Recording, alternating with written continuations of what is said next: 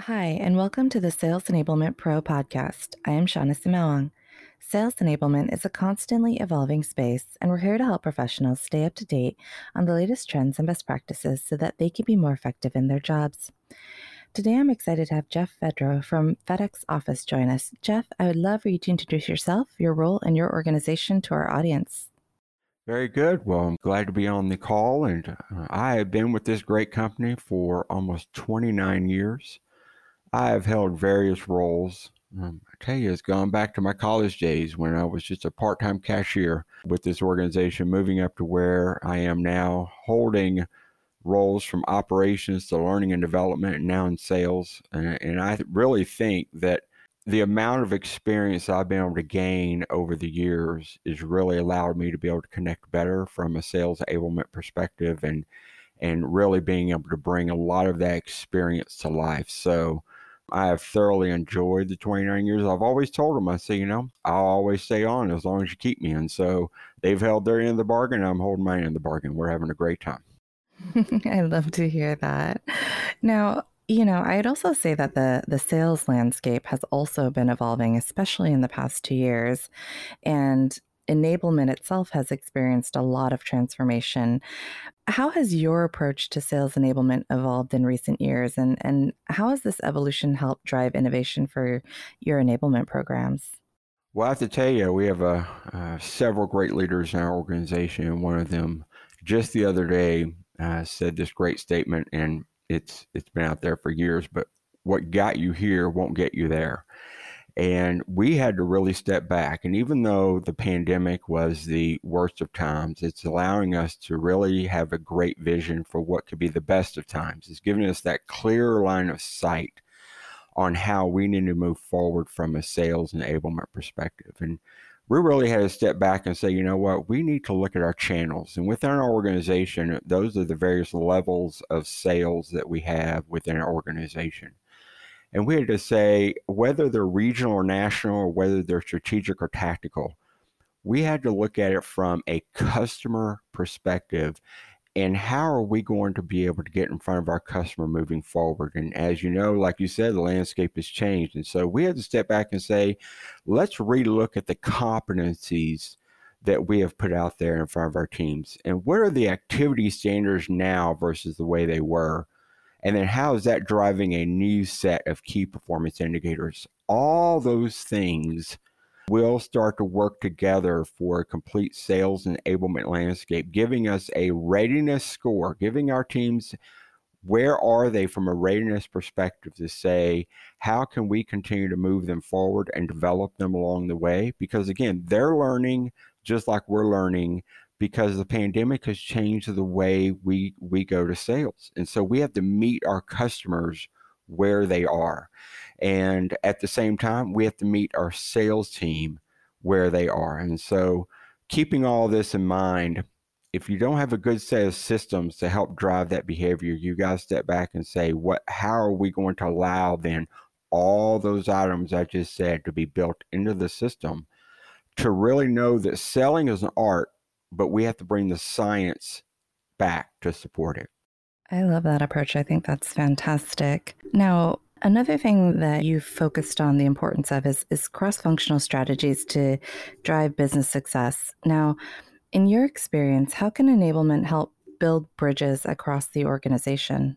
Well, I tell you, sales enablement is not on an island on their own. And in order to get a full sales organization moving and headed in the same direction, you have got to have business partners bringing in their key level experience of where it's needed for the plan that you're putting in place.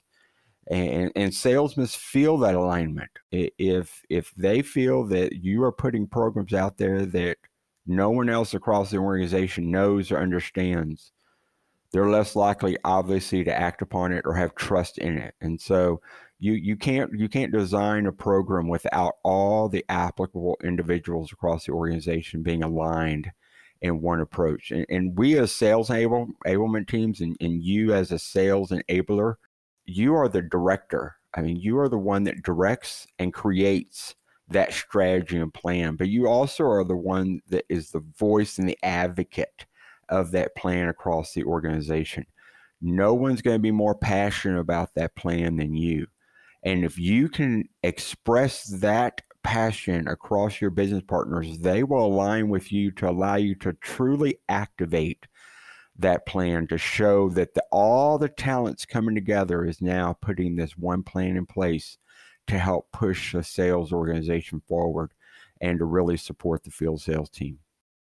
Now, in addition to cross-functional collaboration, sales enablement also must partner with teams across different regions, and I know that you do globally as well. What are some of your best practices for scaling, your enablement programs across regions?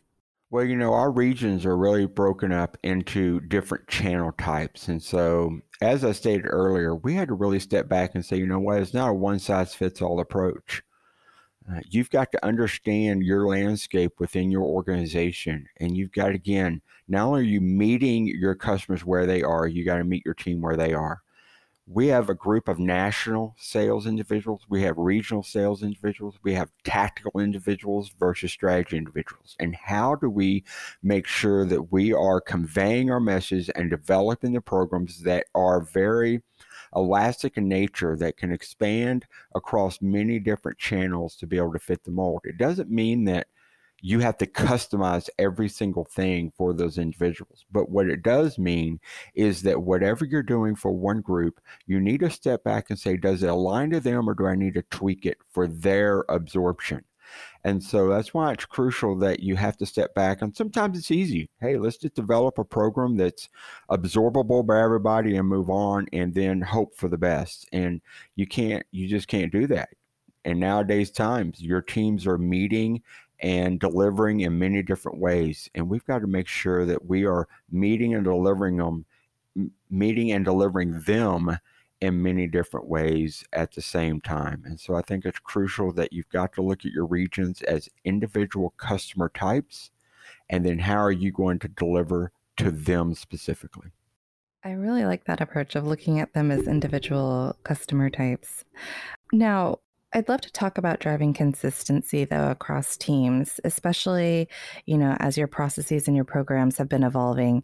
A lot of sales enablement practitioners will leverage sales plays, right? They see them as a critical tool for enablement practitioners. But how have you utilized sales plays to kind of improve sales behavior, and what has been the impact of doing so?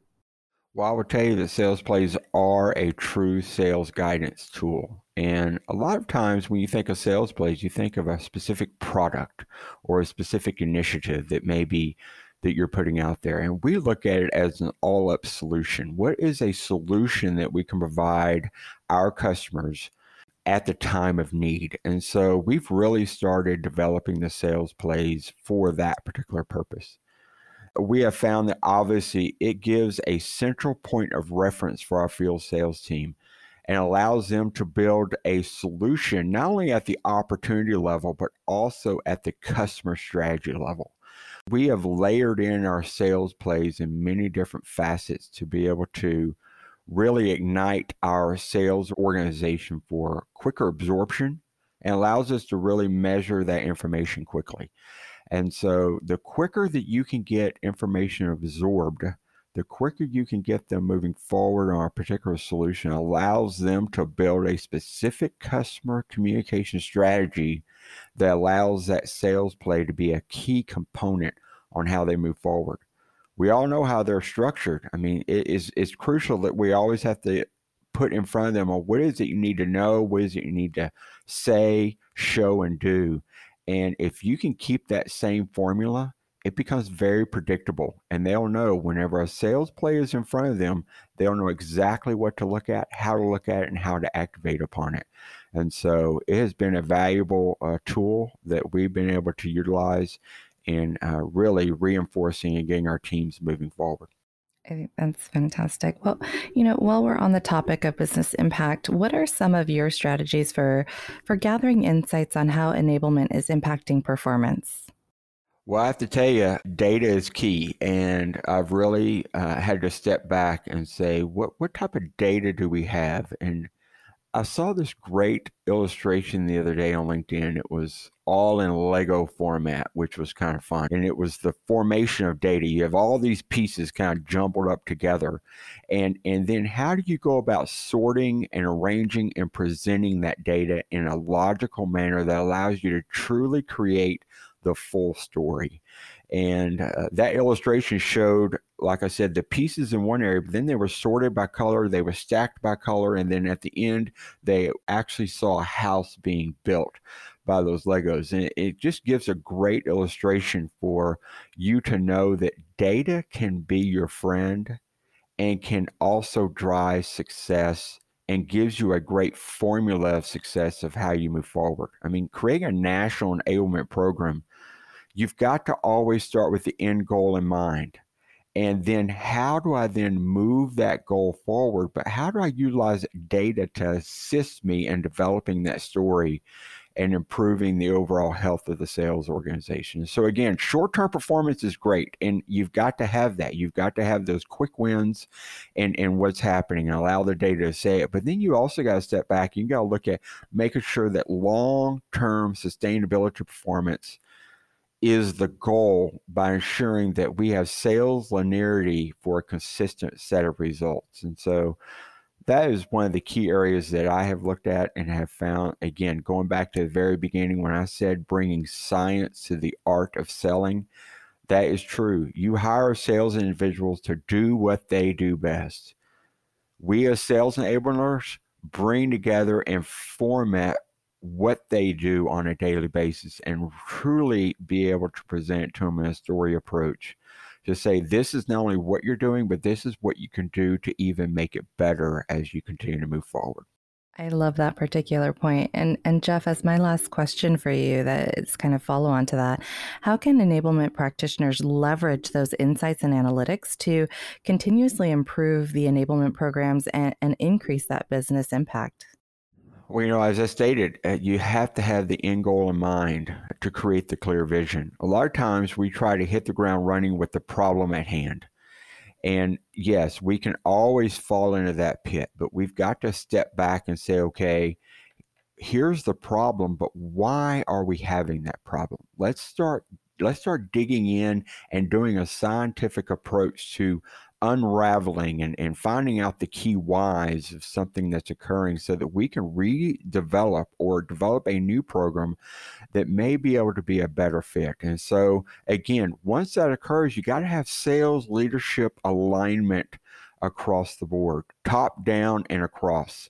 If we do not have the full support of sales leadership, again, you can't get off the ground running. You are the advocate for your sales team as a sales enabler.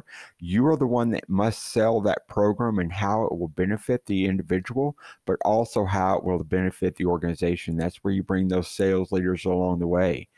And again, systems must be orchestrated in a way that they deliver data in a clean, organized manner. They cannot be a jumbled up pack of Legos. You got to be able to show the clear story of what the expectation is. And if your systems aren't able to drive that clear set of data, you got to step back to say, what is it that I can do to make sure I'm conveying that information in an organized fashion so that my sales team can act accordingly? And then deliver it in a good, better, best format. You've got to either have that 60-40 or 80-20 rule. I'm either going to be able to deliver 60% of it right now and continue to develop the other 40, or either 80 and 20 from a good, better, best approach. Know that you've got to get your items out there, your programs out there, and get them activated, but you're never going to have that nice bow. A lot of times we like to deliver things with a nice bow, but by the time we get the bow tied, the market's changed. Things have moved on. And the way that the market is changing today, we got to make sure that they can at least see the ribbon. Here's the ribbon on how we're going to tie that bow, and here's the vision on how we're going to get there, and here's the steps we're going to take. Keep them aligned. Keep communication in front of them. Ensure that you are staying and knowing that you're right there along with them so that at the end, the bow is tied, they can see what the finished product is, and you have not missed a beat as things change along the way. I love that analogy. Jeff, thank you so much for joining us today. Sure. Thank you for having me. It was a great pleasure. To our audience, thanks for listening. For more insights, tips, and expertise from sales enablement leaders, visit salesenablement.pro. If there's something you'd like to share or a topic you'd like to learn more about, please let us know. We'd love to hear from you.